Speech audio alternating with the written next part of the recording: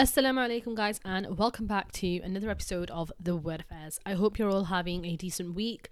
I feel like this week has been really strange because it feels like it's gone by fast, but at the same time, like, I got so much done during this week, and happily enough, like, it was all to do pretty much with family. Like, I had some works related stuff, but then like it was mostly spent with family, and I'm really happy about that, because I think as you get older, you start to prioritize other aspects of your life. For example, work, because you know that to survive you need money, and to get money you need to work, and all of that type of stuff. But I think that taking a break away from that and spending a lot of time with family makes you realize what's really important in life and what's pivotal to your survival, essentially. And I think it relates back to the concept of having a good support system, and for most people that support system is like their friends and their family.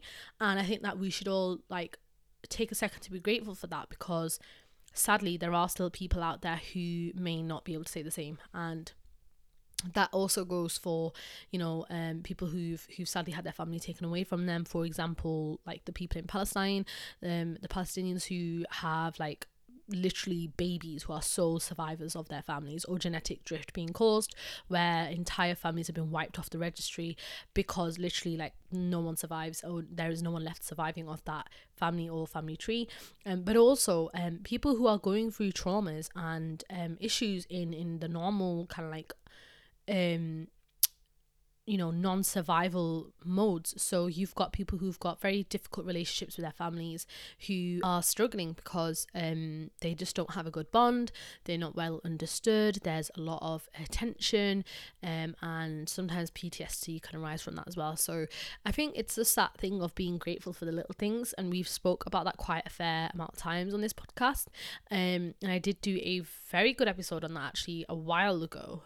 So if you do want to check that out, you can do. It's on The Word Affairs.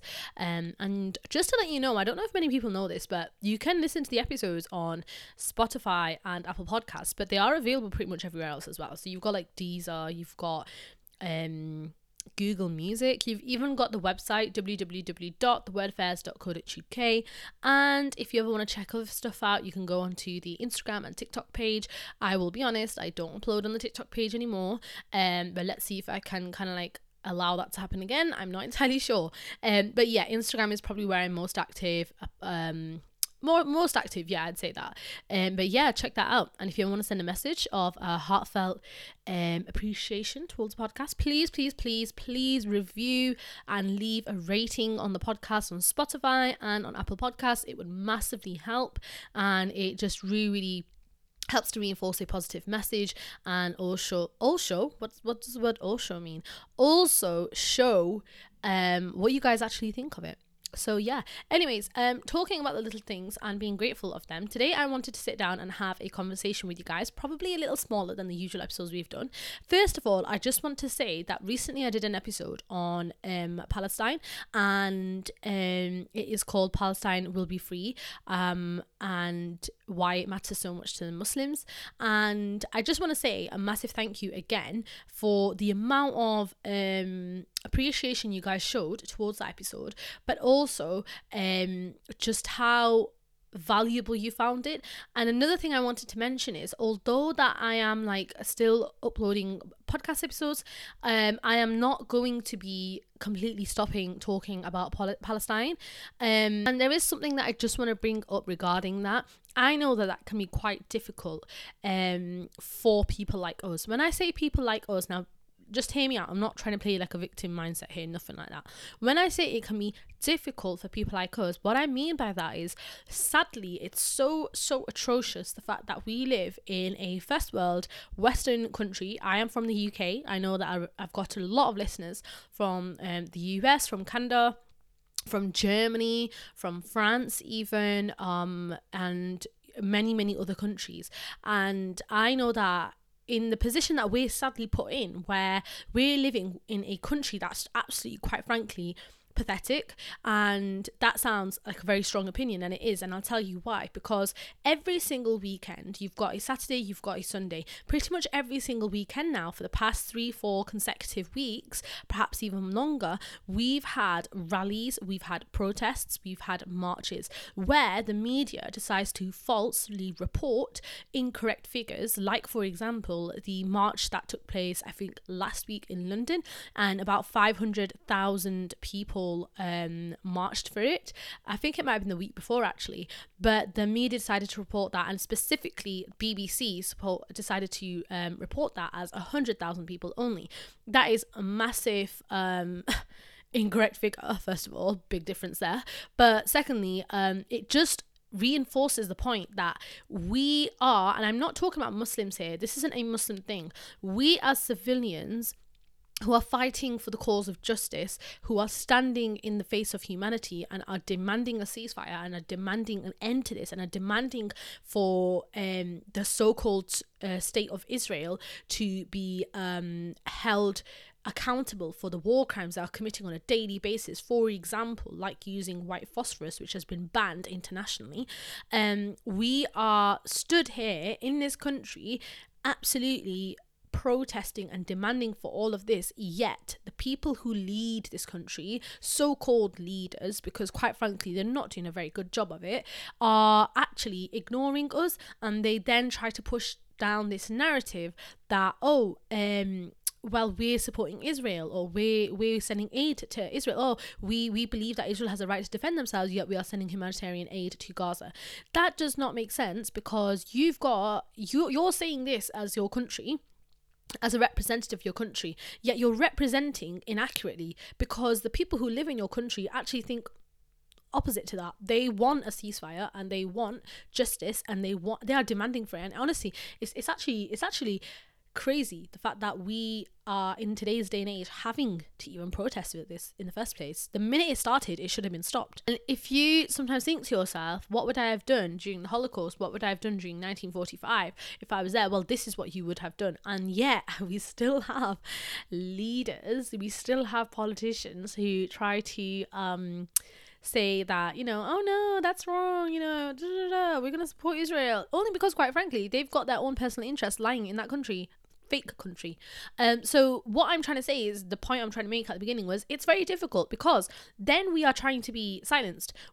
People like us are trying to be silenced. And again, when I refer to people like us, I'm not talking about Muslims, I'm not talking about an ethnic community, I'm talking about the people who fight for the justice. So that includes Muslims, that includes Christians, that includes Jews, that includes atheists, that includes the people who want to protest for peace, that includes, if you're talking about ethnic communities, the Pakistanis, the Indians, the Arabs, the Caucasian people, you're talking about nationalities, the Irish, big up to them, because oh my god, big up to them. I have never had more respect for that country than in this current time. I honestly, my heart swells every time when I think about them, because they know how it feels, and on top of that they are not backing down, and they are doing essentially what England failed to do.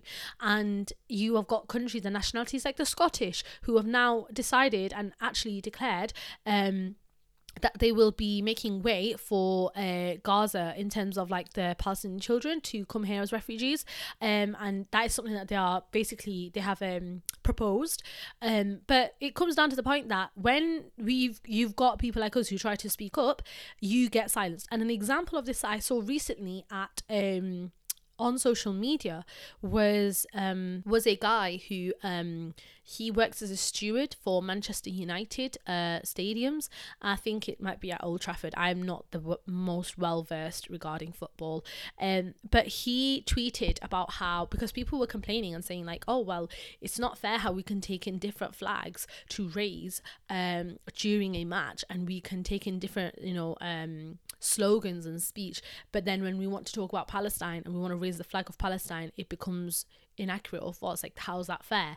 So he actually replied back to this, and he actually tweeted and said that if anybody actually is being stopped by is being stopped from raising the flag of Palestine and is being stopped from saying Free Palestine, come and see me. I'm a steward and I work at this section of the stadium.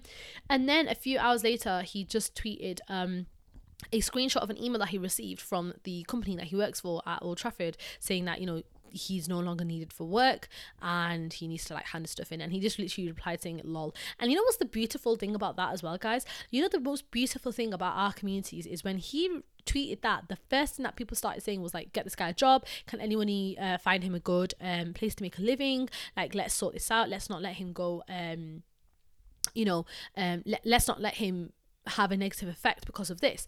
And that was really, really, really like supportive, and it's in a sense like invigorating, because is that even a word? Invigorating, that's what it was. I just said it wrong.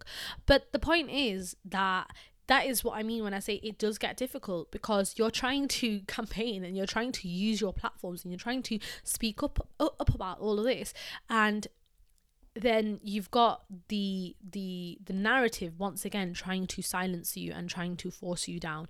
So what I mean, and why I've brought this all up in this long spiel of words, is that I will not stop talking about Palestine, and I will not stop talking about the recent updates and what we can do, and having just a heart-to-heart conversation with you guys about it.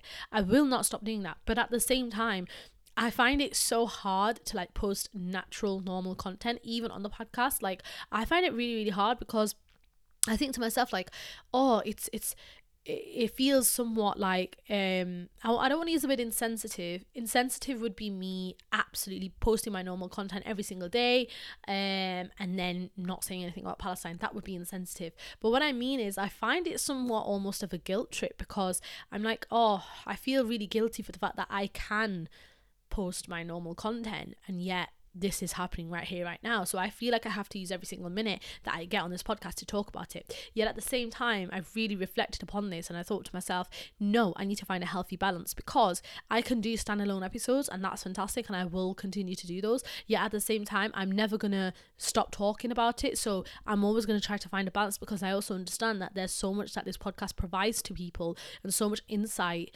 on normal everyday matters that you guys look forward to as well. And so I thought I'd make a healthy combination of the two, and I kind of like promote that forward, and that is what I will inshallah continue to do for as long as I possibly can do.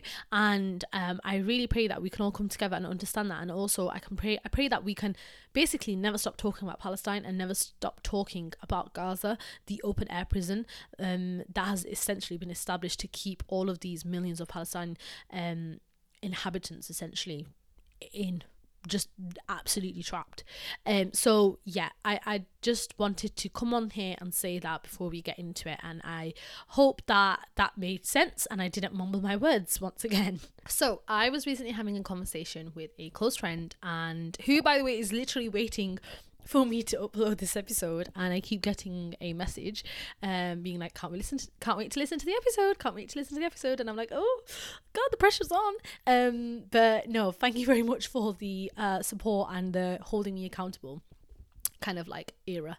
But yeah, so I was having a conversation recently, and we were talking about the concept of how trying so hard and like waiting for that moment when it finally hits, like, oh, we've done enough, kind of like never really comes. And the reason for that is because we are always wanting to do even better than what we have currently.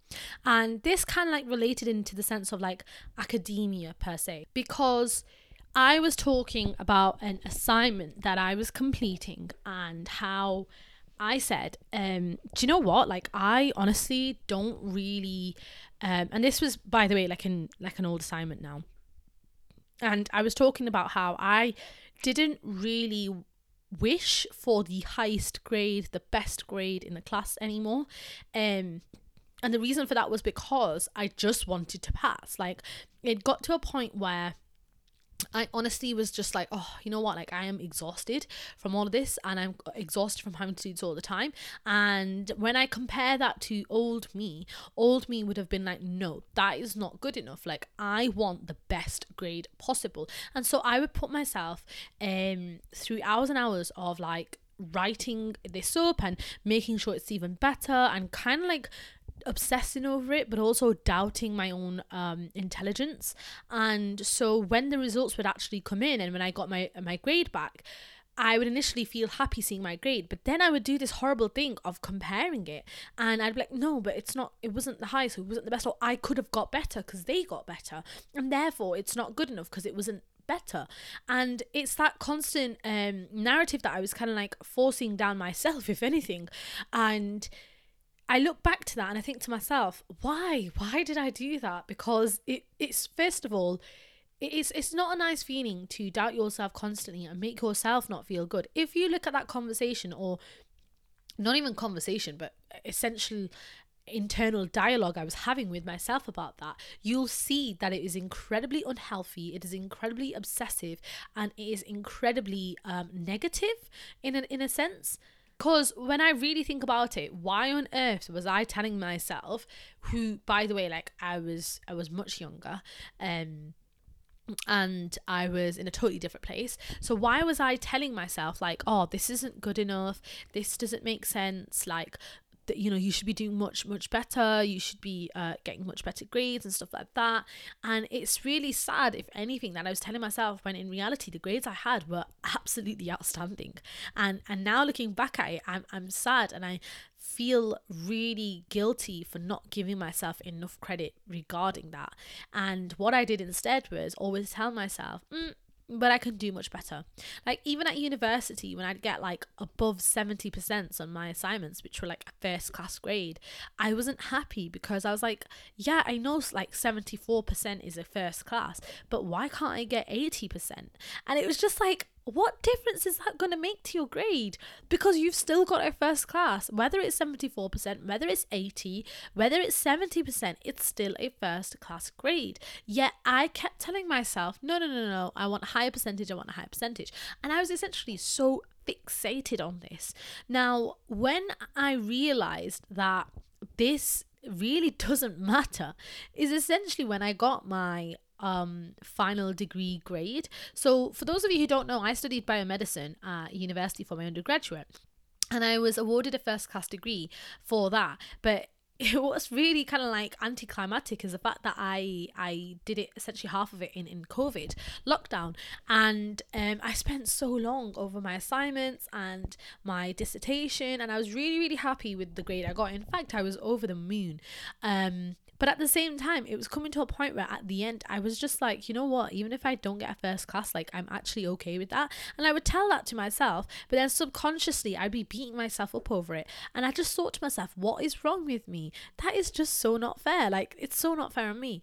And then when it really, like when the penny really dropped, was the fact that I then went on to progress and like study postgrad, and I realized, oh, it doesn't really matter what grade you get, because you're literally essentially having to start from the bottom again when you go to postgrad. Like, yes, whatever you learn forms like a foundation, yet at the same time the content that you're learning is brand new, and you're really having to focus on that. And so that's your priority. And then number two is that there's people from all sorts of backgrounds that come in to study at postgraduate level, and they won't have first classes, or they won't have a degree in biomedicine. So why on earth was I absolutely like forcing myself to achieve this? And let me just clarify that as well. Like, there is an alternative contrasting side to this. There's one thing I do have to say regarding this, and it's the fact that although I did beat myself up on it, or I did think to myself like I have to get the highest grade or something like that, I did enjoy it. Like, it was that academic validation. I loved it. I loved chasing academic validation. For me, like, I enjoyed it so much. I enjoyed doing my assignments. Believe it or not, I actually did. I loved, at that time, I loved doing my assignments. I loved seeing the final product and seeing my academic writing. I just loved it so much. It literally used to flow off the pages. And I really enjoyed that. I enjoyed taking time. I enjoyed looking at the results. I enjoyed searching up the literature. I enjoyed all of that. I loved academic validation. So in that era when I was constantly telling myself I've got to get the best grade and stuff like that. Yes, it was a way of making myself feel guilty or having a lot of pressure on myself, but at the same time I enjoyed it. And it's a really weird, bizarre feeling. But I feel like a lot of people who are at university, or who have not even uni, but like maybe even college or even high school, you will understand how that feels if you take it seriously. Like when I look back to myself in university, God, like all I wanted to do was study. All I wanted to do was, do my assignments. I used to be that student who started them early. And I used to like taking a lot of time on it, and I really liked formatting them, all of that. I did all of that, and I really enjoyed that. And so whilst I was chasing academic validation, or whilst I was forcing myself in a way to be like, oh no, I've got to get the best grade and all of that, yes, I admit that was not healthy, but it gave me huge satisfaction. So it was a real narcissistic relationship I had with it, honestly. It was very, very toxic, but like, God, I loved it. But yeah, I absolutely loved it. And now I reflect back on that, and now it's got to a point where afterwards, when you do a bit of post-reflection, you think to yourself, was that really the best way to conduct yourself? And perhaps the answer would be no. Yet if you enjoyed it at that time, it's not entirely negative. But if I could go back, perhaps what I would have done was literally just live my life a little bit more. Yet now, obviously, the way I am now, and the person I am now, I honestly, I'm that person now where I would put my mental health before anything. And it feels really weird to even say that, because I know that I never used to be that person. I would really sacrifice how I felt and how I viewed things. I would sacrifice how I feel good about stuff just for the sake of how I performed in certain things. I always wanted to be the best, and I wanted to achieve the best, and I wanted to achieve the bigger picture. And then later on, when I finished university, when I went out into the real world, when I went out into the work world, I realized, oh, that doesn't really matter at all. It doesn't matter one bit, and that's completely fine. And so I would be lying if I said right now, oh yeah, like when I do good on something and I see that, I don't feel happy. Like, I would be lying if I said that. Of course we do. It's only human. But at the same time, I would not push or force myself to be achieving the best of the best. No. That part of me is gone. That part of me does not exist as much anymore.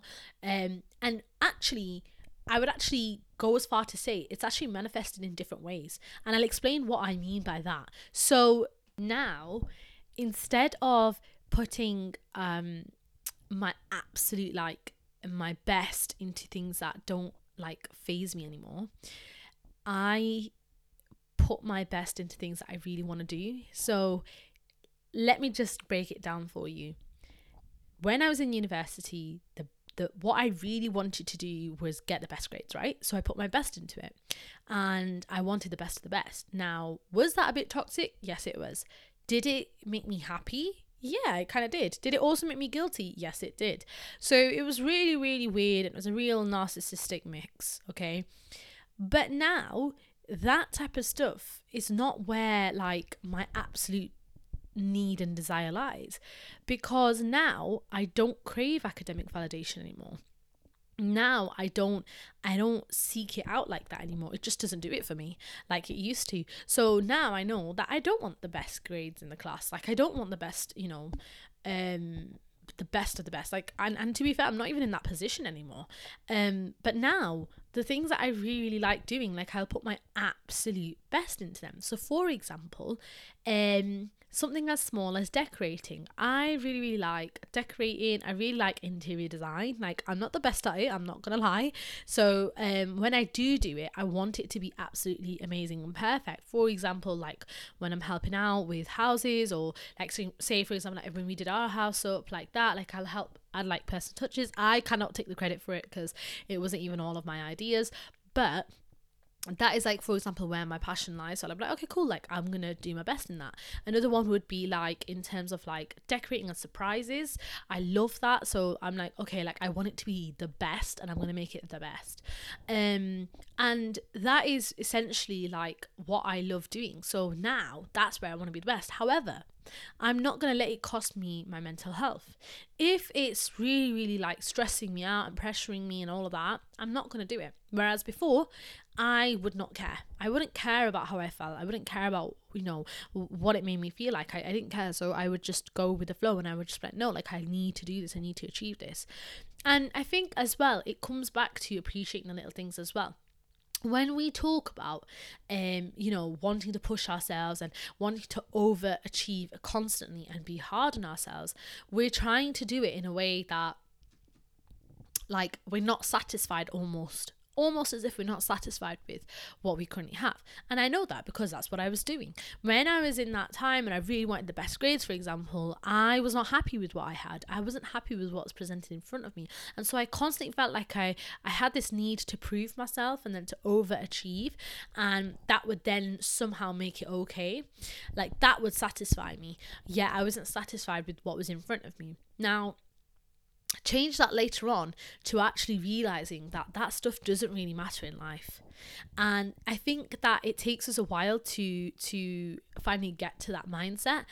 And it's a power conflict, because you may feel it one day and then the next day you're like, oh yeah, like, I'm back to wanting more than what I have. But when you really realize that, like, that is when it hits you and you're like, oh, I don't want to always constantly have the biggest, best thing in life anymore. Like, I'm happy with what I have.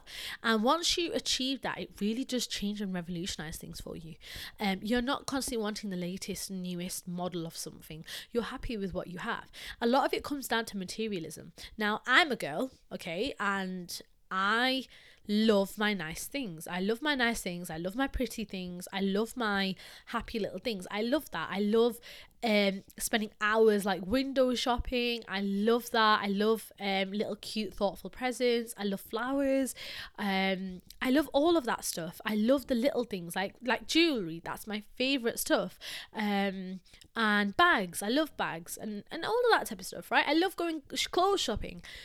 But at the same time, I'm not going to affect my mental health over it. So, for example, the smallest way I can think of this is when you talk about jewelry, that's like let's talk about that as an example, because that's what I like. When we talk about jewelry, there are obviously certain jewelry brands that are very, very expensive. So, for example, I'm talking about your classic designer brands. I'm talking about your high-end ones. Now, I could look at that and be like, I want this and I must do anything I possibly can to get this. And so once I've got it, I will feel that happiness. But then after a while, it's going to fade, because that is just what the human mind is like. And then I'll be looking for the next thing. And so now I've gone through all of this effort to get that thing. I may have put myself in debt to get it, but I didn't care, because once I got it, I'm happy now. But then that happiness is not going to last. It's temporary happiness. And instead, what I could do is, the point is, I love jewelry. This is what we forget. Whether it's high-end jewelry, whether it's normal jewelry, it's still jewelry. Like, you're still going to like it because it's jewelry. That is where your passion lies. That's what you love. So why exhaust yourself to get something that you can't afford, and then like make yourself really miserable over it? If I know that my budget does not hold that value to get something that's really high value and high end, I'm not going to force myself to get it. For example, Birkins, right? Birkin bag is made by Hermes, and it is it's a crazy bag because the style was actually founded upon the fact that the designer of Hermes was on a plane journey one day, and he was sat next to Jane Birkin, and she was complaining about her bag because it was just really annoying and bulky, and it just doesn't hold everything that she wants it to hold. And he had a conversation with her, and they got onto the topic of bags, and she showed him a design that she thought, well, if I had a bag like this, it makes sense, it would work. And he took that upon himself and created the Birkin bag. And initially, I think it was like in the 1990s perhaps, that was when the Birkin bag actually set off like in trend. It was actually before that, but I think it was maybe I could be wrong, but 1995, I think I could be very wrong about that. But yeah, it was around that time when they started to become really big. A Birkin bag is actually classified now as a huge investment, bigger than stocks. So a Birkin bag is a great investment. If someone buys you a Birkin bag, it's like, oh wow, like that is incredibly crazy. And they're obviously in the thousands, but it's one of those that holds its value, and it's very classy, and it's a timeless piece. But later on, when you want to sell it on, you will actually probably get more money for it, and it's actually a better investment considered by some than stocks. But for example, for you to even get a Birkin bag in the first place, you need to have purchase history with Hermes. So I, for example, could not just walk into the Hermes store and just be like, oh yeah, can I get a Birkin bag? I may have the money for it. I may be able to put down like thousands of pounds on the table and be like, yeah, I want a Birkin bag. But they will not sell it to me because I don't have purchase history with them. So now imagine I've got this goal of getting a Birkin bag, and now I've got to actually build up purchase history. And it's really funny because when I was researching about this, just randomly, this is just like the rabbit holes that I end up going down. And one of the girls who commented on this video I saw of this, she said, oh, well, what if I don't like anything from Hermes? I don't like any other thing from Hermes apart from the Birkin bags. I just want a Birkin bag, and I don't like the rest of the Hermes lines. And it's like, imagine that, right? So like me, for example, I would be lying if I put my hand up and said, oh, I know so much about Hermes or anything. I don't know much. But for you to get a Birkin bag, you need to have actually purchased things in the past with them, and they build up like a history of it, and then you can decide to go and get a Birkin bag. And even with that, you need to know what you're talking about. You can't just go like, oh, I'm thinking of getting this. Like, you have to know what you're doing, because that's very, very it's very, very high end, and it's very rare, and it's not for everyone. So yeah, you have to build up basically purchase history with Hermes for that. Now, the reason why I'm talking about that is because yes, you really like Birkin bags, and that's like, oh my god, your ultimate goal. But imagine if you don't like anything else from Hermes, but just for the sake of getting this bag, you're going to start building up purchase history with Hermes. And it's like, really, for what for? Like, to get this one bag, and you're putting yourself through all of this? Like, it's a really weird power conflict. But this is what I mean about being happy with less, because if I look back to myself, the example that I used is of grades and academia. I really should think about it and reflect and be like, oh, well, maybe at that time I was in the wrong mindset, because I wasn't happy with less. I always wanted more and more in terms of grades. The same kind of dialogue can be attributed to materialistic stuff. So, you know, you're not happy with what you have and you want more and more. It's the same thing could be attributed to cars. You may not be happy with the car that you have, and you just want the biggest, best car, no matter how much it'll take to like maintain it and invest in it and fund it. Like, you don't care. Like, you just want the best car. And that's the thing. Like, it's not a healthy kind of like internal dialogue to have with yourself, and it's really, really hard when you think about it. But I think also when you really sit down and think about it, recent events kind of make us realize that none of this really matters. Like, sometimes I think to myself, randomly I thought to myself the other day that one of the things that I've really invested in is, or like I've really, really spent a lot of time and effort and money into, is my room. And I always talk about this as an example on the podcast, but it's because like I know that's my safe space. I know that's like my sanctuary and all of that, and I love it. It's, you know, a really pretty place. And imagine if one day I was then in like a war-torn area and someone essentially bombed my house. It would be destroyed within seconds. Everything I've worked for, everything like I've put up or something in my room, or I've kind of like placed in my room, it's all gone within a matter of seconds. And it doesn't even matter, because at that time, the thing that you're going to be most worried about is the safety of you and the safety of your family members and the safety of the surrounding areas. So I think that later on in life, and as you get older, you really do start to think like, none of this matters.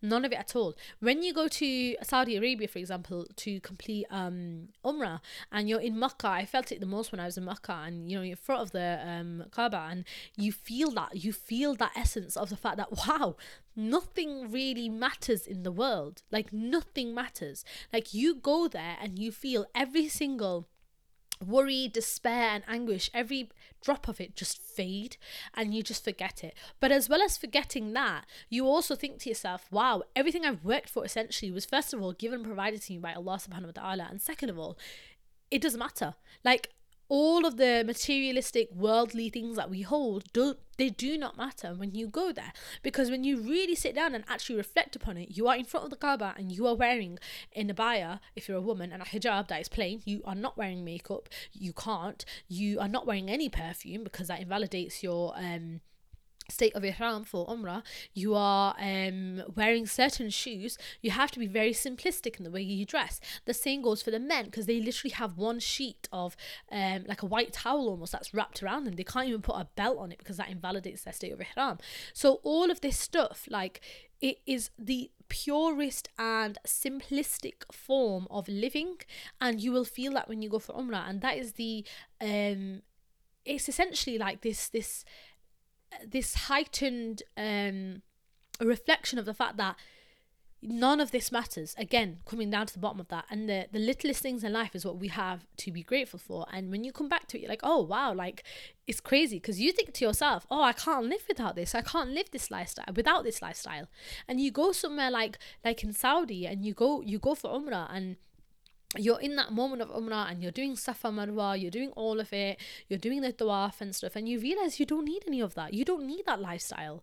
And that is the most beautiful thing. And I think that it's moments like this in reality and in life that tie us to what is actually important. And another example would be the genocide that's happening in Palestine right now. So watching it every single day on our screens, seeing the atrocities that are happening in front of us, and seeing just how barbaric the acts are towards the Palestinians, but more so the way that their entire areas and their entire livelihood has been destroyed, and watching how it's literally just become a war-torn area. It's become ruins. It's literally ruins now, and there's not many habitable places left there. And it makes you really, really value what you have here. And it almost makes you feel guilty for what you have, because we're so used to always wanting more, always wanting better, always wanting bigger, that we forget about the people who are less fortunate than us. And that is the real sad reality of it. But the best place to start with that is always realizing and telling yourself that you don't need to overachieve.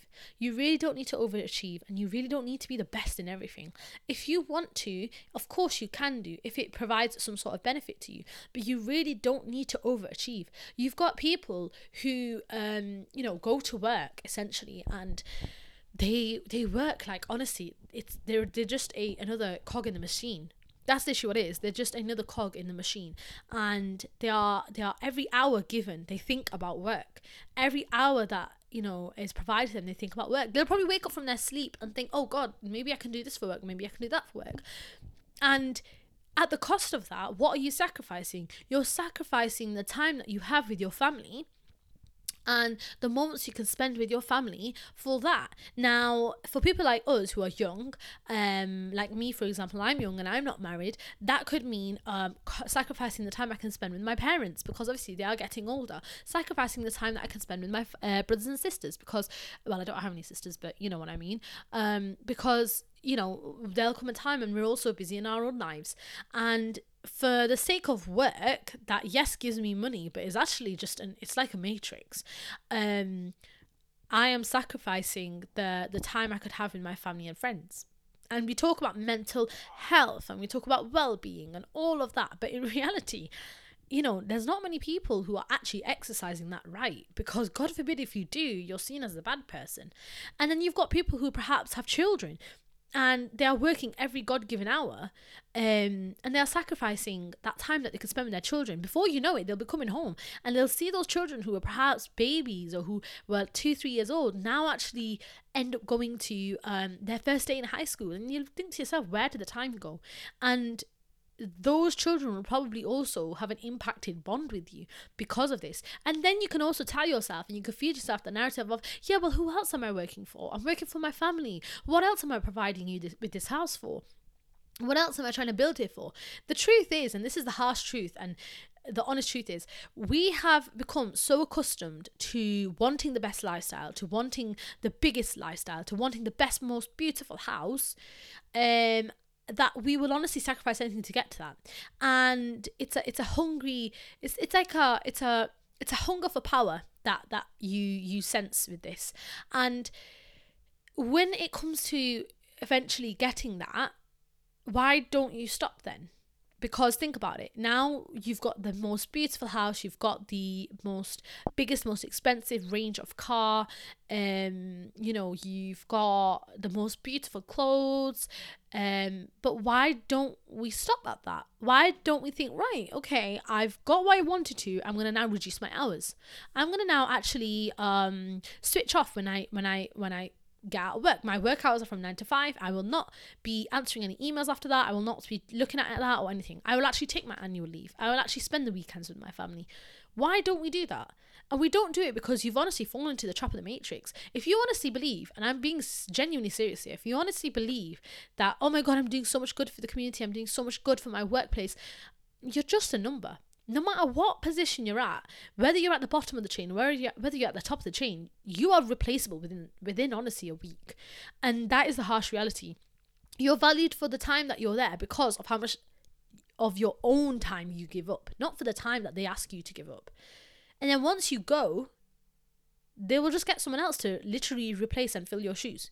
And then if you're using work or something like that to actually damage the relationship or the impact of your bonds with your family, you really need to honestly assess what you are doing and whether it's the right choice or mind frame for your life. Because your time now is the most valuable time with your family, and after that, like, you will honestly regret it. You will regret it. Me, for example, one of the examples I can think of with this is I do not answer work-related emails or anything like that after 5 p.m. Like, if I'm finishing, I don't know at what time, I will try my best not to even answer messages regarding it. But one thing I hate the most out of everything is, first of all, I'm not the best texter anyway. And the thing that I hate more than that is actually seeing work-related messages or, something to do with that after work. Like, I've just left work to come home now and use this few hours that I have before I have to go to sleep to wake up for work again. I'm not going to be answering stuff about work. It doesn't make sense. Like, you need your own time. Like, like I said at the beginning, we talk about mental health, we talk about well-being. What are you actually doing to make sure that you're fulfilling that? It doesn't, you know what I mean? Like, you actually need to think about yourself. Don't feel guilty for thinking about yourself. But yeah, that is basically the conversation I wanted to have with you guys today about having to overachieve and whether it's actually a narcissistic relationship that we hold within ourselves, and actually whether we can be happy with less, because less is sometimes more. But I hope that was a bit insightful for you guys. I want to touch on a few Reddit threads before we wrap up, because I feel like we've not done many in the past few episodes. But yeah, let's get into it. Okay, so the first one is titled, I, 20-year-old female, just got flowers for the first time ever. I live with my boyfriend who's 22 years old, and every weekend I have long days at work. I work double shifts at a restaurant. So tonight I came home from an 11-hour shift and my boyfriend opens the door for me. We live in an apartment, so he has to unlock the top lock. And when I knocked, I heard crinkling behind the door. I thought he had food, and when I opened the door, he tried to hide behind it. He likes to play like that. I was going to tease him, but before I could finish, he came from behind the door and handed me a bouquet of roses. I've never been so speechless. I've never received flowers from anyone but my parents, ever. And I certainly didn't expect them on a random Saturday night. I'm shedding a couple of tears of joy. This just made my entire night, and I don't think I've stopped smiling since I walked through the door. And the smile he had on his face was so cute, like he was so proud and couldn't wait to see my reaction.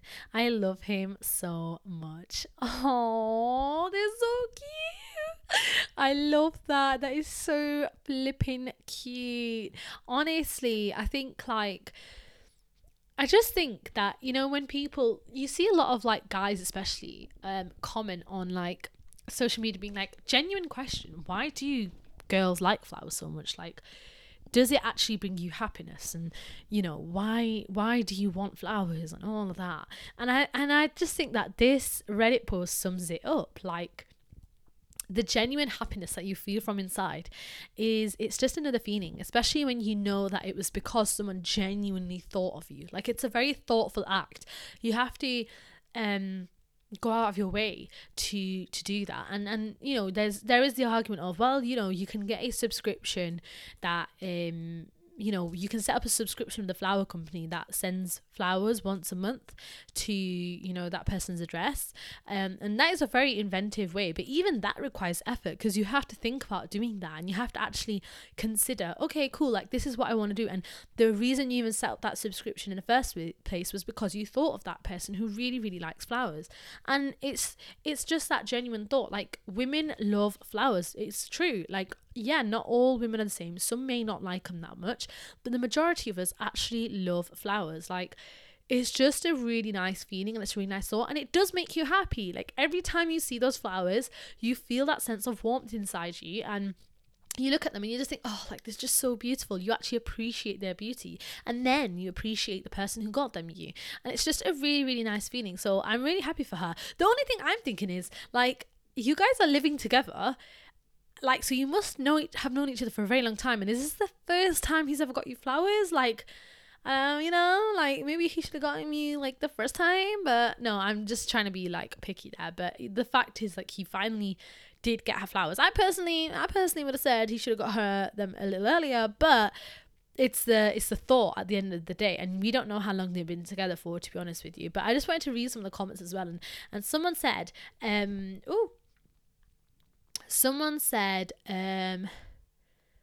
that, oh, I hope he's gonna marry you, and she replies saying, oh my god, I sure hope so. I know this is the man I definitely want to spend the rest of my life with. The funny thing is, I've been thinking about him all day, and I was daydreaming during my shift about our wedding someday. How cute is that? And someone actually had a very good idea. So they said, how wonderful for you. I was taught that the person you love should always have a vase with flowers in their house. I have always bought my girlfriend flowers every 3 or so weeks. It's really easy to line up with important events too. $20 to $40 every few weeks is a small price to pay to remind someone you are thinking of them. Plus, when they look at them, they think of you very fondly. That is actually so, so true, because this is actually something that I don't know if boys actually know this, but flowers actually can last you a long time. So typically, if I buy flowers, and because, like, for example, like, taking care of them really, really well can actually make them last for about 2 to 3 weeks. And I'm talking about the flowers that I get from, like, even like somewhere like Tesco, or I've actually got flowers from Lidl before, and they've lasted me 2 weeks because I know how to take care of them. So if you actually get flowers that are like from a florist perhaps, or even from a company, they're going to last a lot longer. But I mean, it's not about the money, it's more about the thought. So you can easily go to Tesco and like grab like 3 bunches of roses, right? And I think in Tesco a bunch of roses is about £3, so that's £9. And then you can bring them home and you can actually wrap them yourself. So you can buy like brown wrapping paper, which costs, I want to say, about £1 something from the Card Factory. See, look at me plugging everyone on this, okay? So yeah, so you can like do that and just wrap them yourself. And some people might be like, oh well, I don't know how to wrap them. Well, actually, there's a lot of tutorials on TikTok that literally take less than, I don't even know, I've tried it before myself, and it's not taken me very long to wrap these flowers. It's actually very, very easy. If you wanted to be a bit more creative, you can get a ribbon and you can put it on the bottom or something like that. But the point stands, it's not a very expensive thing to do, but the outcome of it makes that other person feel so appreciated and so valued. Yet at the same time, whenever they see those flowers, they're going to be thinking of you very fondly. And then it's just a very positive, healthy aspect to a relationship. And it's not even, to be fair, with relationships. This is an example of a relationship, but even if you were to get flowers for your mum or for your family members or something, I just think they're just some of the most beautiful, it is one of the most beautiful ideas I personally think that you can execute, and I think it's just really, really cute. But yeah, I actually saw, this was actually such a good idea to bring this up. So there was this man who was doing a podcast episode. Now, don't ask me the podcast, don't ask me the name of the man, I have no clue. It was just a snippet that I saw on TikTok, and he was talking to a guy, and he goes that, I think it was with his wife or his fiance, his girl, I can't remember, but he basically said that whenever he buys her flowers, he actually takes one of the stems out. So he takes one of the smaller flowers out. That doesn't even make sense grammatically, more smaller. But he takes one of the smaller flowers out and he keeps it and he gives the bunch to her. He gives the bouquet to her. And then he puts that like stem in like a cup of water or something, and he keeps track of how long it takes to die. And then he's got a good indicator of when her flowers have died. So then when he sees that little flower dying, or if it's fully died, he's like, okay, cool, like now I need to go buy her some more flowers to replace that. And he did this all the time, and he was like, yeah, like I've never really told her that I do this, but if she's listening to this, she probably knows now. And I just thought, oh my God, now if he wanted to, he would. So just remember that, guys. But yes, some of the standards out there are very high, and I just think that's just such a beautiful addition to it. So I'm actually quite happy whenever we come across like a good Reddit thread, because some of them are just way too cute. But yeah, so I'm going to read the other one now. I don't think it's very good, to be fair. But let's have a look at it. So the next one is titled, "Am I the idiot for telling my 20-year-old female fiance that..." That doesn't make sense. No, am I the idiot for telling my fiance, who's a 24-year-old male, that he needs to stop ridiculing my degree? And the girl who's written this is 20 years old herself. So let's have a look. Hi everybody, I and my fiance will be getting married next year in the summer, and I'm very much looking forward to this. We have our issues, but then again, which couple doesn't, right? However, lately he has been ridiculing my studies and the degree I'm getting. I'm studying in the Netherlands and he lives in Denmark, so we will close the distance next year after the wedding. I'm currently in my last year of the bachelor's degree in biomedical sciences. I would argue, but of course I'm biased, that this is a very intensive study and requires a lot of time and effort. Sometimes when I complain about this, he says that my degree doesn't matter and that I would be better off quitting anyway. The reason why he says this is because we would like to have a marriage with more traditional gender roles once we are married. So he will earn the money and I will become a stay-at-home mother. I don't have a problem with this, but I would like to have a degree to fall back on during tough times. Whenever I try to make this argument, he shuts it down immediately and claims that I would be better off just quitting my studies and becoming a housewife already, since once we are married, I will never use my degree anyway. I would not mind working, for example, 2 times a week, but he is strongly opposed to this as he claims that it would interfere with my tasks and chores in our marriage. He is currently still in carpentry school, which consists of him having several months of work followed by weeks of school, both of which he gets paid for. Not only does he dismiss the difficulty of my degree, but he also complains that the work he is doing is much harder. I can't disagree with him because physically speaking, it is definitely much more intensive, but I would like for him to acknowledge that my degree is also time consuming and difficult. Recently, he made a joke about what a waste of time it was, me getting my degree when I should be in Denmark and making him dinner instead, since that would be more fulfilling for both him and me. I know I should not let these harmless jokes get under my skin, but I lashed out at him and told him he needed to stop ridiculing my academic achievements and dismissing all of it so easily, since it might come in handy at some point in the future. He then quite seriously told me again that I shouldn't take everything so personally and that he was speaking the truth, since I will not use my degree once we are married, so it is a waste of time and money. Then somehow he spun it around and told me that I was not appreciative enough of him wanting to provide for me and our future family, and that if I wanted to be a girl boss, I would be free to do so on my own. So now I'm wondering if I did make a mistake by telling him to stop ridiculing my degree, and if I somehow hurt him by appearing ungrateful. So am I the idiot? Damn, I'll tell you what you are an idiot for, is to want to marry that man, because he ain't your man. That is not... Yeah. You know what he is? He's jealous of you. That's what he is. He is jealous of you.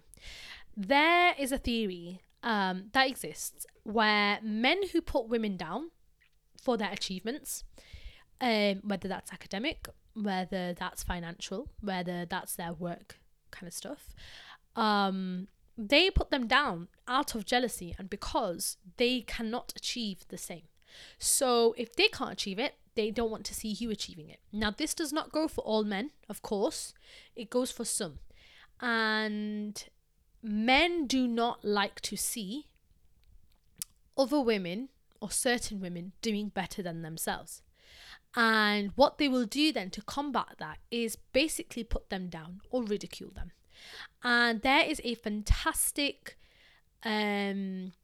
example of this that I do want to find, and I'm going to try and find it now for you, just to show you what I mean when I'm talking about this. And deep down, by the way, when they do this type of behavior, it might cause a resentment for you within them.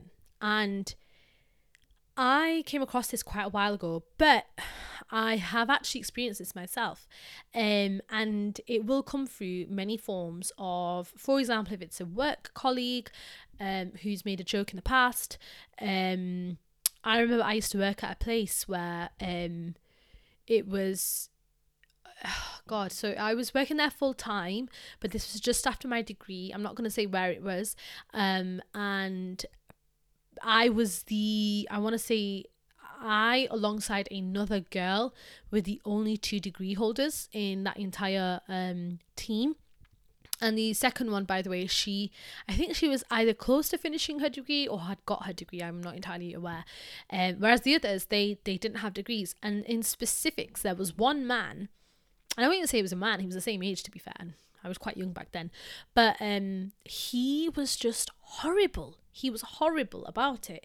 He would bring it up himself. When we all had a conversation about what we were doing with our lives and stuff, it came up. And I remember no tomorrow. Like, this man in particular absolutely mocked us for it. Like, he just mocked us. And I remember thinking, wow, and he would bring it up in the sense of a degree's worthless, it's a waste of money, you don't need it, especially as women. I couldn't imagine doing a degree as a man. You're not even going to need that degree. Like, look at you, you just spent 27k on it, you're in debt now. Like, all of that type of stuff, constant jokes and stuff. And I'm not going to lie to you, and I really don't like saying this about a lot of people, but you can see it from a mile away. This man had nothing going for him, like absolutely nothing. Like, if there was nothing at this top, he was below that. Like, it was a really weird dynamic to see, considering the fact, and this is going to be the shocking part, considering the fact that the other girl who was studying for her degree, or I think had almost got her degree, was his girlfriend. Okay, so yeah, that's what I'm saying. But yeah, I just want you guys to listen to this, because this literally says it all.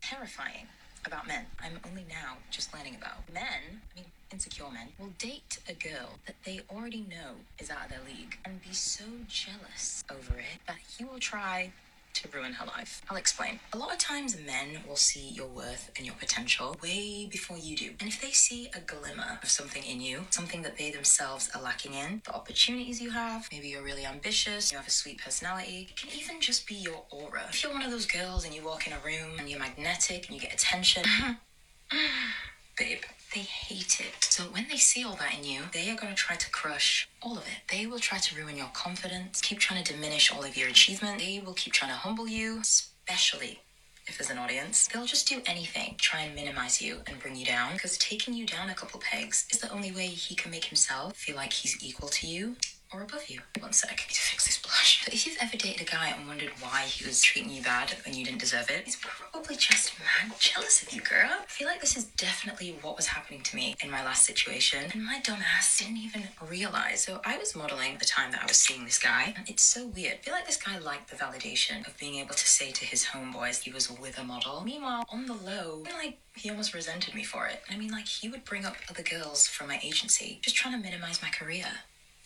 For no reason. I'm not even joking. Sometimes this guy would try and compare and compete with me on how much money we were making. This guy would tell me how much money he'd made. Unprovoked, by the way. Didn't ask. Then he'd be like, well, how much money did you make then? I bet you didn't make that much.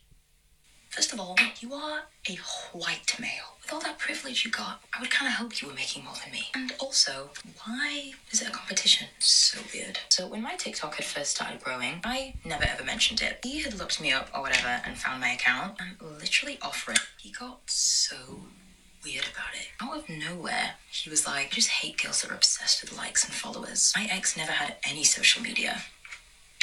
Okay. He used to do impressions of me, make fun of my videos. One time, out of nowhere, he was like, what, do you think you're sick because you've got 50k followers? No. I don't think I'm sick because I've got 50k. You think I'm sick because I've got 50k. Because I don't be bringing it up. you do. I feel like he just didn't like the fact I had something cool going for myself, but obviously he just had to tear it down. Fast forward to when I started dating somebody new, when this guy found out about my TikTok. I was like, right, I can help you do a content plan if you want. Guy got me filming equipment, he was sending me the contact for brands he thought I'd be good to collab with.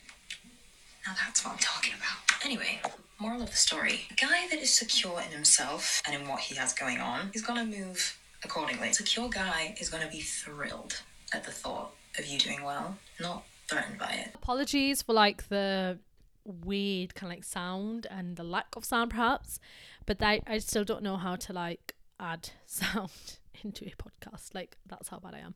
But anyways, that is what I was just basically trying to say. So when I read this story, it very much reminded me of this TikTok. And for the record, I don't disagree with what she's saying. Now, you have to pay attention to it though, because right at the end she talks about how, you know, now she's with this with her current man, and he's honestly like a really great guy, and he's, you know, helped her out so much with it, and he doesn't put her down. He in fact tries to help boost her up and stuff.